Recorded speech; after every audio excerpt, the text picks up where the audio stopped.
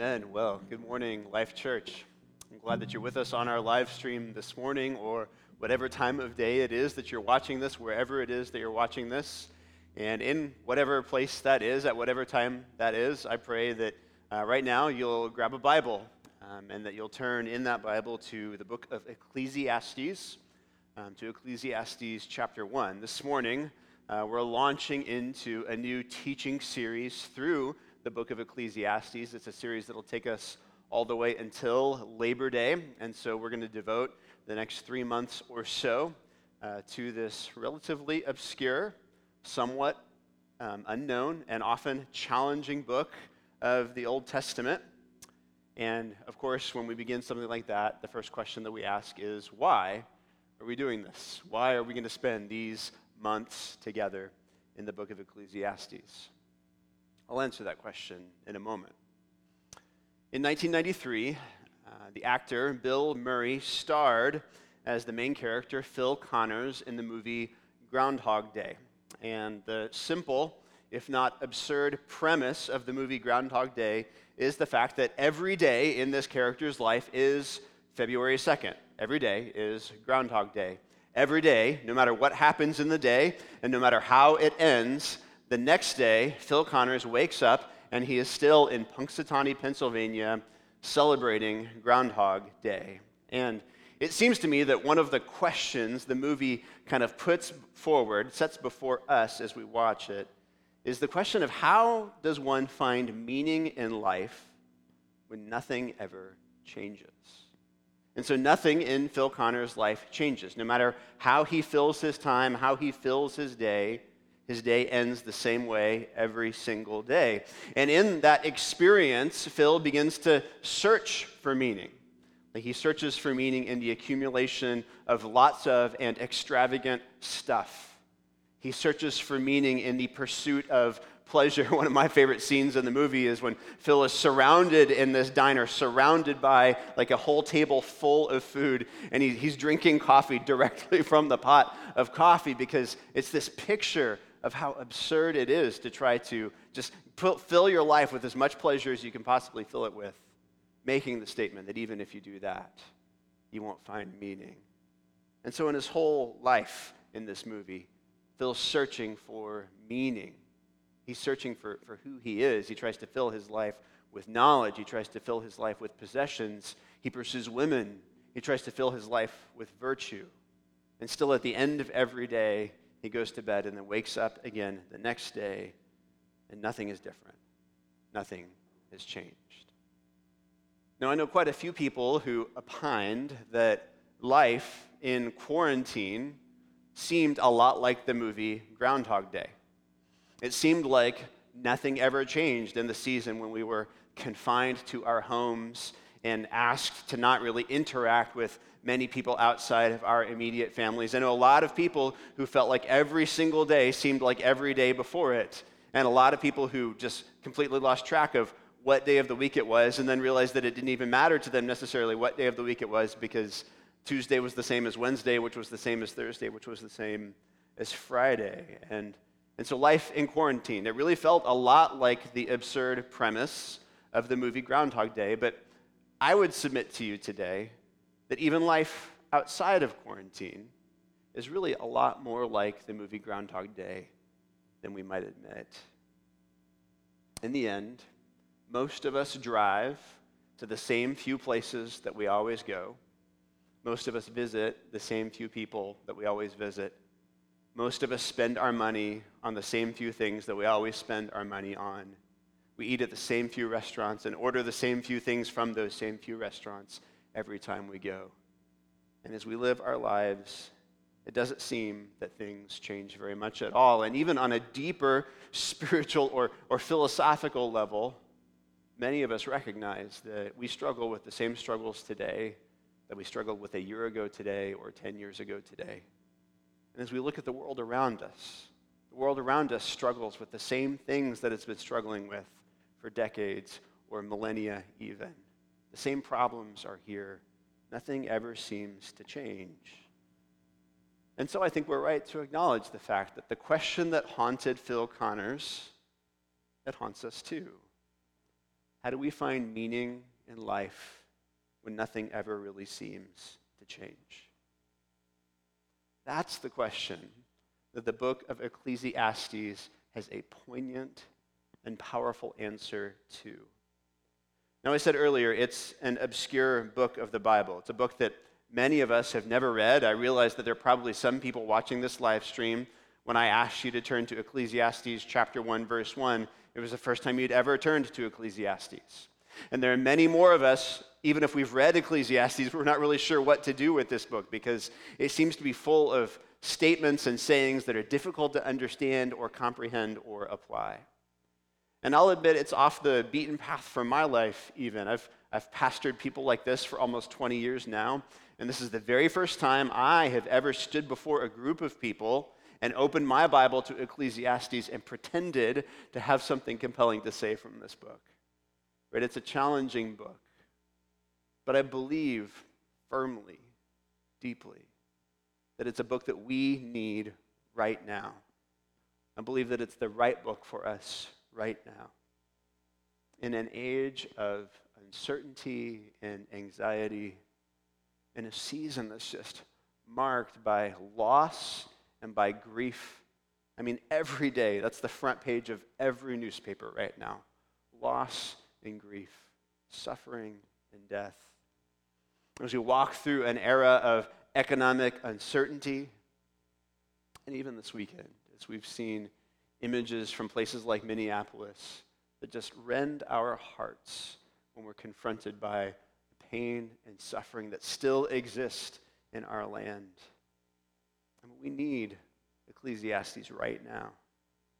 Because just as Ecclesiastes teaches us how to find meaning when nothing ever changes, I think we'll also see as we walk through this book in the months ahead that this book teaches us how to find meaning when everything changes. And so I'm grateful that we can spend the time in it that we will over the weeks ahead.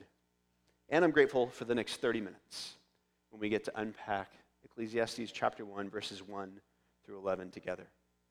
Let me read our passage for us this morning, and then I'll pray, and we'll begin. Ecclesiastes 1 through 11. The words of the preacher, the son of David, king in Jerusalem. Vanity of vanities, says the preacher. Vanity of vanities. All is vanity. What does man gain by all the toil at which he toils under the sun? A generation goes, and a generation comes, but the earth remains forever.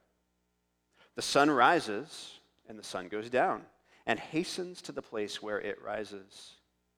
The wind blows to the south and goes around to the north. Around and around goes the wind, and on its circuits the wind returns.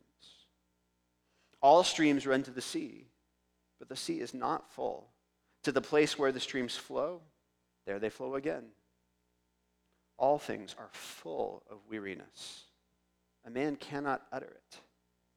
The eye is not satisfied with seeing, nor the ear filled with hearing. What has been is what will be, and what has been done is what will be done. And there is nothing new under the sun. Is there a thing of which it is said, "See, this is new"? It has been already in the ages before us. There is no remembrance of former things, nor will there be any remembrance of later things yet to be among those who come after. Church, this is God's word for us this morning. Let's pray as we seek to understand it together.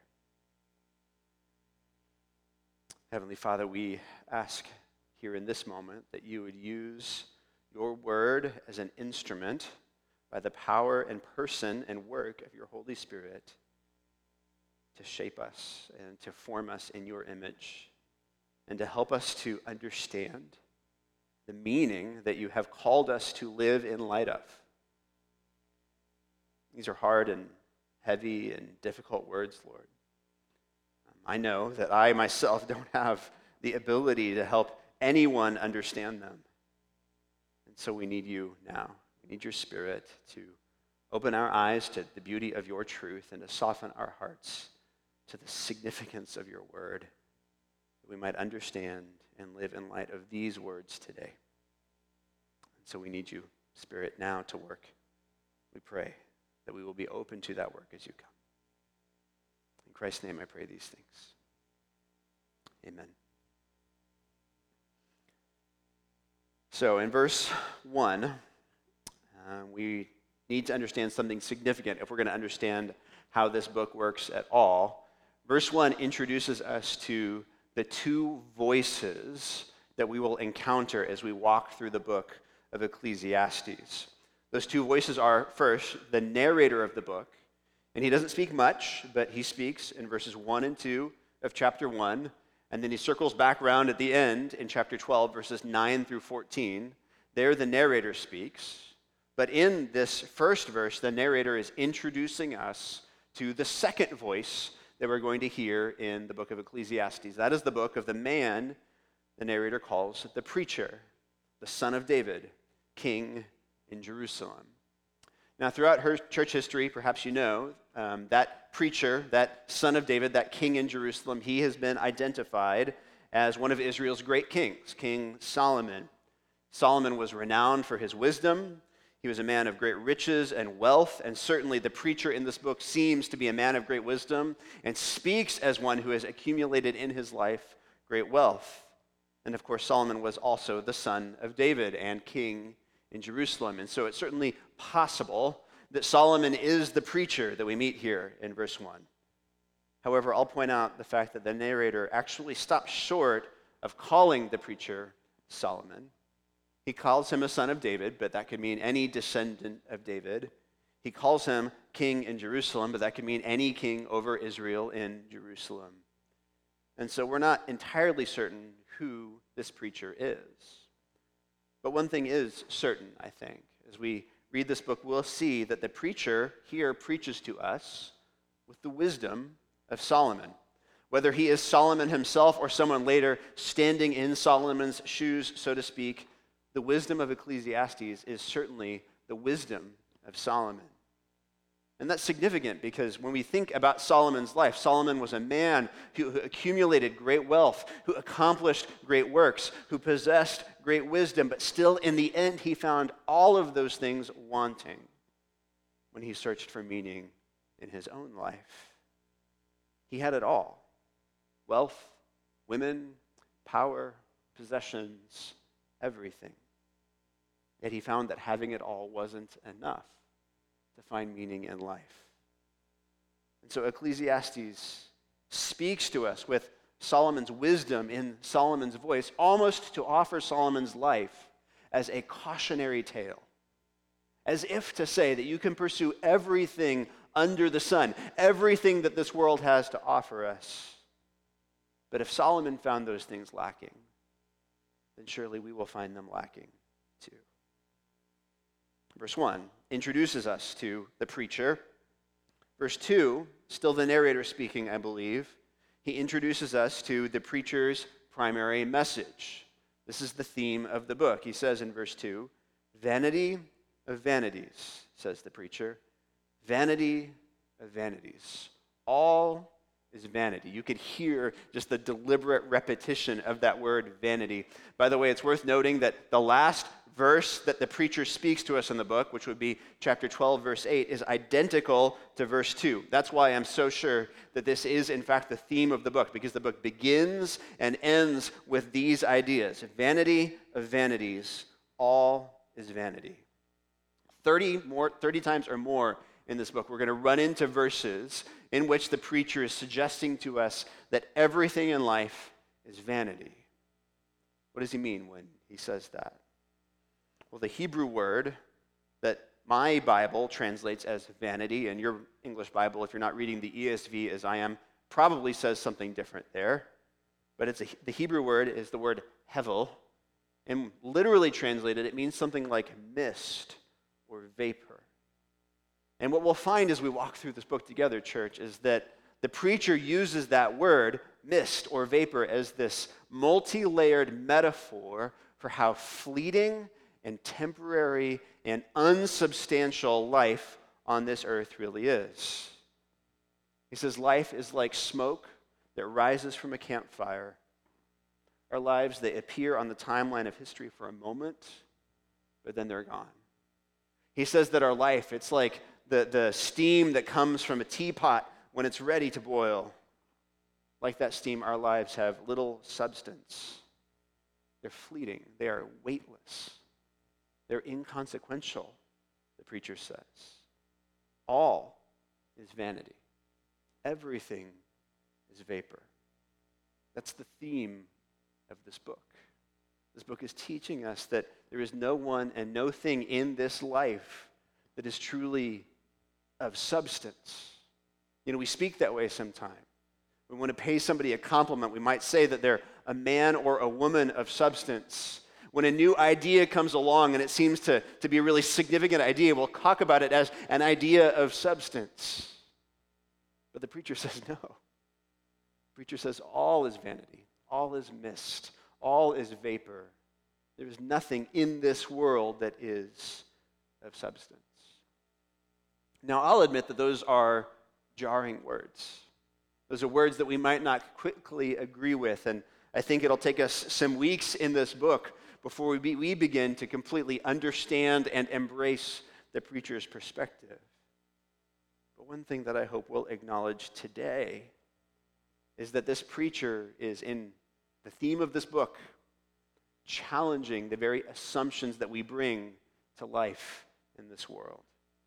I mean, we assume, our default assumption is to assume that things in this world, life in this world, that they're substantial and stable. But Ecclesiastes begins with the assumption that they are not. We assume that the things of life are weighty, that they matter. And Ecclesiastes tells us that they're like vapor. We assume that our decisions and our legacies in life, that they are of great consequence.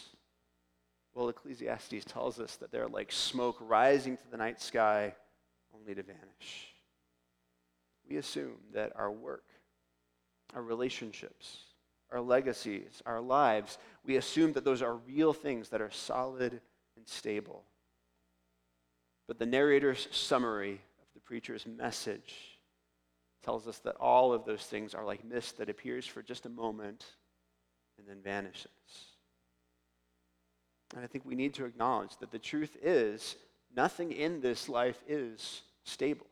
Nothing in this life is solid or firm or enduring. And frankly, I think that's one of the great lessons that the coronavirus is teaching each of us.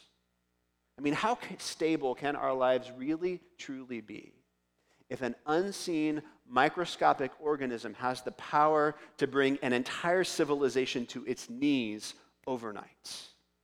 How stable and significant can our lives really be if everything in our lives can be turned upside down by something that sounds like it's straight out of the plot of a science fiction novel?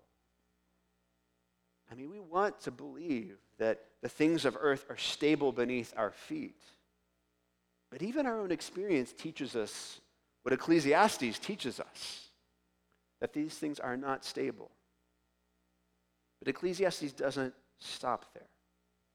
The preacher will tell us that nothing in this life is stable. But then, by the grace of God, he'll show us how to find meaning in a life that is mist, that is vapor, that is vanity. So verse 1, it introduces us to the preacher.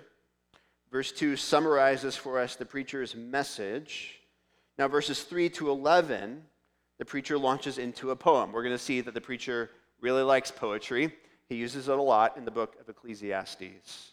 But in this poem, in verses 3 to 11, he endeavors to persuade us that life under the sun is vain. And as we read through this poem, we'll notice that he primarily asks us and then answers two separate questions. The first question is in verse 3. He asks, what does man gain by all the toil at which he toils under the sun? Now, he's talking about our work, the work of our hands, our toil. But that's a word, that word gain, he borrows that from the world of business and accounting. And so he's putting these ideas together, our work and what gain that work is to us. And he's essentially asking the question, what's the bottom line from all of our work? After you put all the sweat in, after you labor and work and do all of the heavy lifting, after you build whatever it is that you've endeavored to build, after you accomplish whatever it is that you've endeavored to accomplish, what will you gain from all of that?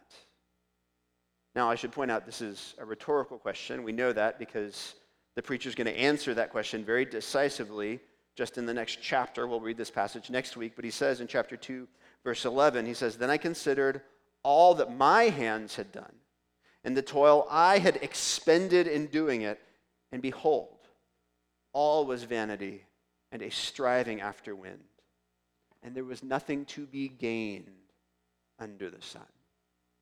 So the preacher says of his own life, of his own work, all of my work gained nothing, because there's no toil that amounts to gain under the sun. Man works and works, and he gains nothing. What vanity. That's the preacher's point, and he illustrates that point in this poem. He uses 4 images in verses 4 through 7. Verse 4 is the image of passing generations. He says, "A generation goes and a generation comes, but the earth remains forever." People passing along the timeline of history, that's like a treadmill that never stops, the preacher says. The class of 2020 gives way to the class of 2030, to the class of 2040, to the class of 2050. And there's always a new class coming along on that treadmill, and the old class is always passing off into the sunset. Today's graduates are the parents and then the grandparents of tomorrow's graduates. Nothing changes. Nothing is new under the sun. What vanity, the preacher says. Verse 5, he says, "The sun rises and the sun goes down and then hastens to the place where it rises."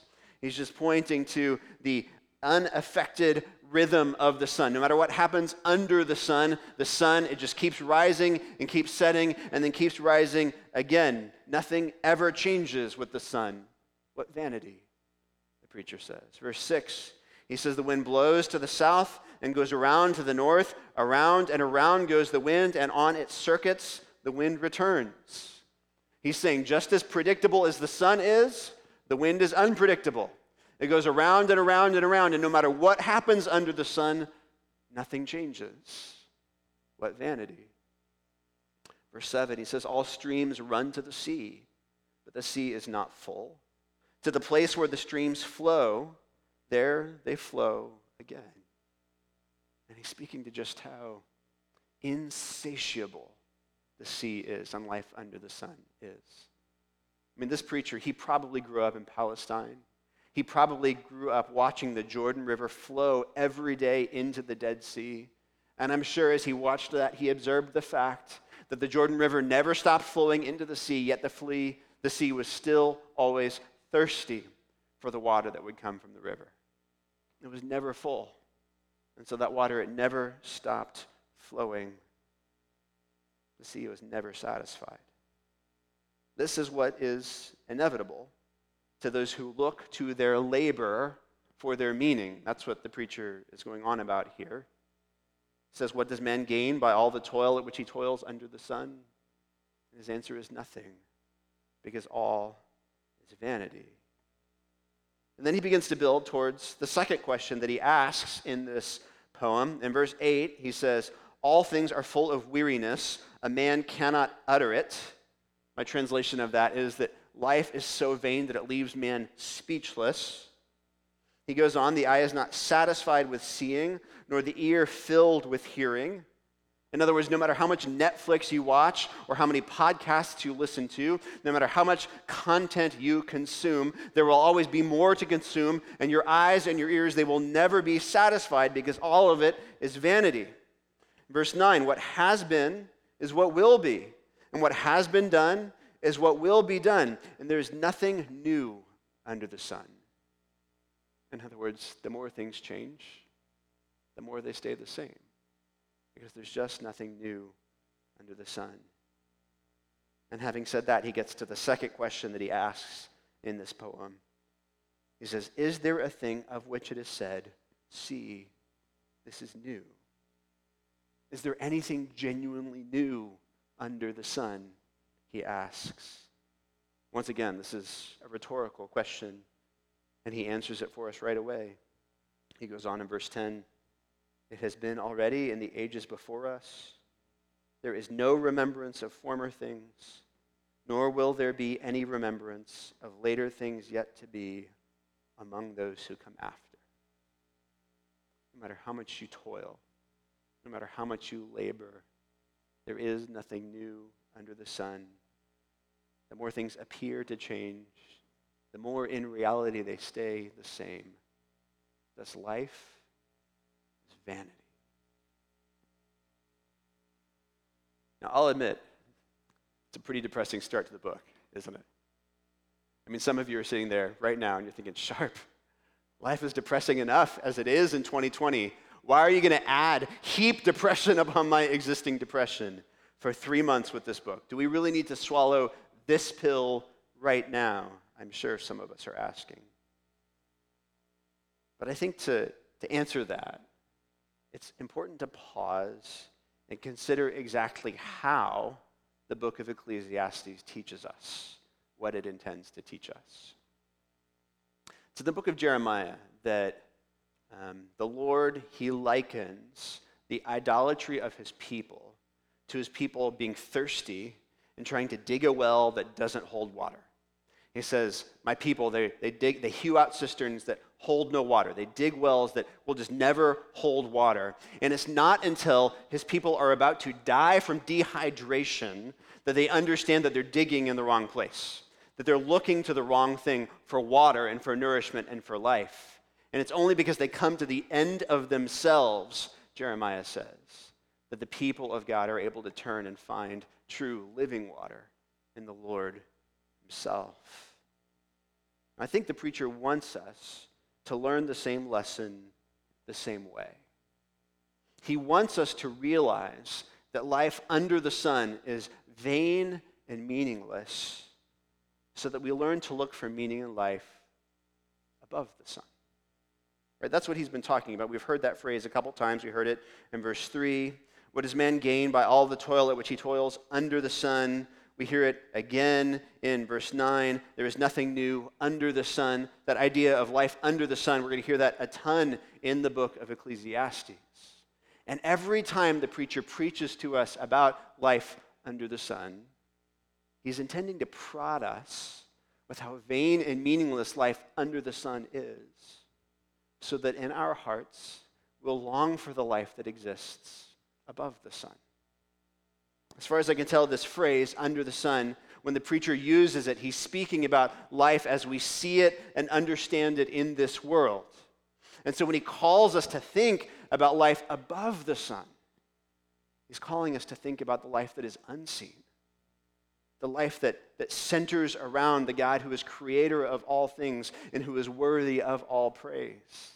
He's talking to us about the life that is still to come, that we can experience now in part, but that we will one day experience fully upon the return of our Lord.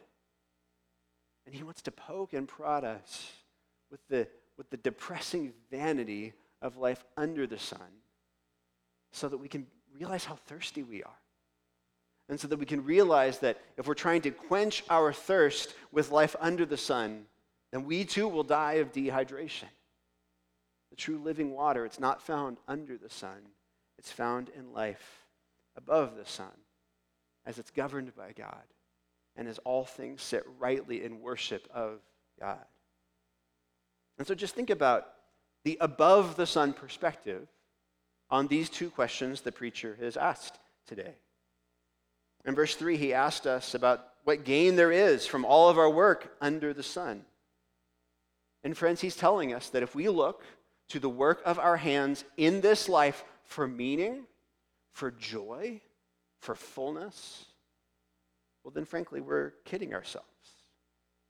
It's Ecclesiastes chapter 3 that will tell us that the Lord has created us with eternity in our hearts. And what that means is that we're wired not for this life, but for the life to come. We can't find joy and fullness in perfection in this life. There will always be some brokenness and some emptiness to our experience in this life, because life under the sun isn't the life that we're created for.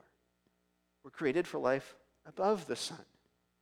And so nothing in this world can bear the weight of giving us the joy and the fullness and the meaning that we long for in life under the sun. And so you need to hear that today. I need to hear that. Your work, my work, they can't give us meaning. They can't give us fullness. They can't give us joy because, well, they're like vapor. They're meaningless. And no matter how much we accomplish, no matter how much success we have under the sun, none of those things will bear the weight of the joy that we long for, of the meaning and the fullness and life that we long for. That's true for our relationships too. The relationships that we invest so much toil in, those relationships, they're vapor. Right? Even if you're father of the year, your relationships with your children are vapor. Even if you're the greatest wife that has ever walked the face of the earth, your relationship with your husband, it's vapor. The relationship that you wish you had, it's vapor too. These relationships, they can't bear the weight of giving us meaning or joy or fullness in life. Because we're not wired for meaning and joy and fullness under the sun. We're wired for those things only above the sun. Church, this is true even of the ministry that we do. It's true of the ministry that the Lord has called you to. It's true of the ministry that the Lord has called me to. I can pastor Life Church for decades, as I hope to. Right? I can bury half of the people watching this live stream right now, and I can baptize or marry the children of the other half. Right? I can stand on this stage and preach from this pulpit until someone finally has to pry my cold, dead fingers off of this Bible right here and haul me off of the stage. I can give you decades of my life, and if I look to any of that for meaning, I'll come up empty. If I look to any of that for joy or for fullness, I'll come up empty. Because all of life under the sun is vanity. It's vapor. It's mist. Nothing under the sun can bear the weight of giving us what our hearts long for. There is no gain from anything under the sun. But above the sun? Do you remember the rhetorical question that Jesus asked in Mark chapter 8? He said, "For what does it profit a man to gain," there's our word again, to gain the whole world and forfeit his soul? And what he meant is that if you live for gain under the sun, you actually lose any hope of gain above the sun. And that's what many in life have discovered. That's what the Apostle Paul discovered. He spent his whole life preparing for gain under the sun. He was from the right family. He had the right teachers. He received the right training. He was prepared for a life of great gain under the sun. But then he met Jesus, and he saw just how meaningless everything under the sun truly was. He talks about that in the 3rd chapter of Philippians. He says, and he's just reciting his own personal resume here. He says, "If anyone else thinks he has reason for confidence in the flesh, I have more. Circumcised on the 8th day, of the people of Israel, of the tribe of Benjamin, a Hebrew of Hebrews, as to the law, a Pharisee, as to zeal, a persecutor of the church, as to righteousness under the law, blameless." That's his resume. That's every under the sun reason why the Apostle Paul might have considered his life to be gain, why he might have considered all the toil of his hands to amount to something to bring him joy and fullness in life. But then he met Jesus. And he said this, he said, "But whatever gain," or word again, "but whatever gain I had, I counted as loss for the sake of Christ. Indeed, I count everything as loss because of the surpassing worth of knowing Christ Jesus, my Lord." True gain, the only true gain, friends. It does not come from the toil of our hands. Does not come from our relationships or any of our work under the sun. It comes from knowing Christ. And everything else is mist that appears for a while and then vanishes. Which leads me just to ask you this morning, do you know Christ? Do you know your Savior who saw your sin problem to be so severe that he willingly came to earth, embracing the confines of humanity? He lived a perfect life and then died an agonizing, torturous, substitutionary death on the cross in your place so that you could not, so that you would not have to, because you could not. Do you recognize that he did all of that to give you life, and that 3 days later he rose from the grave in victorious power so that you might have new life in him? Do you know him? Do you know him in the power of his resurrection, in the surety of his sufferings, in the depth of his love, in the riches of his grace? Do you know Jesus? Knowing him makes everything under the sun seem like the vanity that it truly is.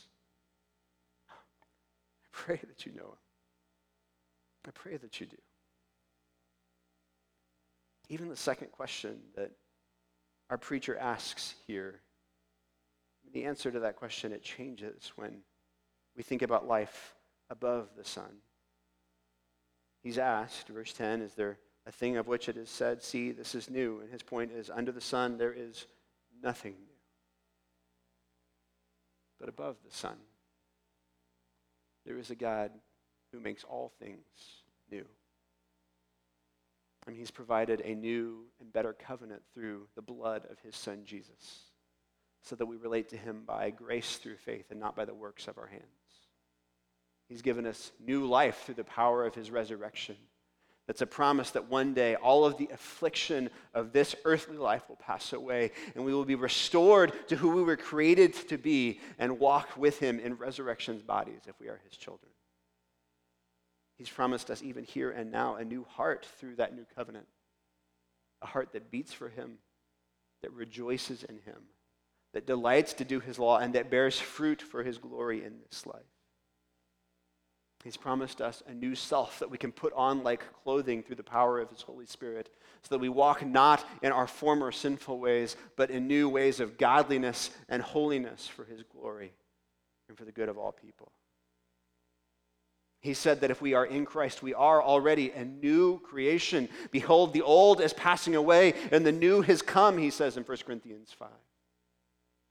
And of course, all of the new work of our God culminates in a new heavens and a new earth, a place where every tear will be wiped from every eye, where there will be no mourning or sickness or sadness or pain or death, a place where God himself will dwell among us. I just love this. A place where the glory of his presence will shine so brightly that we will not need the sun. And so life under the sun, it will be no more, because there will be no sun. So gloriously will our Lord dwell among us. It's new heavens and new earth. It's the only thing that isn't vanity. It's the only thing that will endure. And church, whether you know it or not, it's the thing that you're longing for. As you think about the meaning of this life under the sun, in this anxious and uncertain and heartbreaking age, where grief upon grief confronts us every day, where racism and injustice and centuries of heartache are just pouring off of the streets through our television screens, in an age where no one knows what the future holds. All of these things, they serve to remind us that we're trying to drink from a broken well that holds no water if we think life under the sun can give us meaning. All of these things serve to move us to rest in the one who reigns and rules above the sun, and the one whose glory will one day shine so brightly that he replaces the sun. And I think the best way that I know to encourage you to hold fast to hope in life above the sun is simply to close by reading the promises from God's word about life above the sun. And So these are the words of the Lord spoken through the prophet Isaiah, hundreds of years even before Jesus came, thousands of years before we have lived, but sure, certain words about the new heavens and the new earth that are to come. The Lord said, "For behold, I create new heavens and a new earth, and the former things shall not be remembered or come into mind. But be glad and rejoice forever in that which I create. For behold, I create Jerusalem to be a joy and her people to be a gladness. I will rejoice in Jerusalem and be glad in my people. No more shall be heard in it the sound of weeping and the cry of distress." Don't you long for that day, church, when no more shall be heard the sound of weeping or the cry of distress? No more shall there be in it an infant who lives but a few days, or an old man who does not fill out his days. They shall build houses and inhabit them. They shall plant vineyards and eat their fruit. They shall not build and another inhabit. There won't be injustice. And they shall not plant and another eat. There won't be suffering. For like the days of a tree shall the days of my people be, and my chosen shall long enjoy the work of their hands. They shall not labor in vain, or bear children for calamity. For they shall be the offspring of the blessed of the Lord, and their descendants with them. Before they call, I will answer. And while they are yet speaking, I will hear. The wolf and the lamb shall graze together. So that's a picture of harmony, of unity. A lion shall eat straw like the ox, and dust shall be the serpent's food. They shall not hurt or destroy in all my holy mountain, says the Lord. He says it, he means the church. Maybe hold fast in hope for that day and in faith to Christ and his gospel until that day. Pray with me. Father, we ask that you would give us the hope to believe that these things are true, to believe that you will one day make all things new. May we recognize that all of our days under the sun will pass away like meaningless vanity, only to be eclipsed by that which we really long for, by that which will bring us wholeness and fullness and joy forevermore. Pray that in the name of Jesus.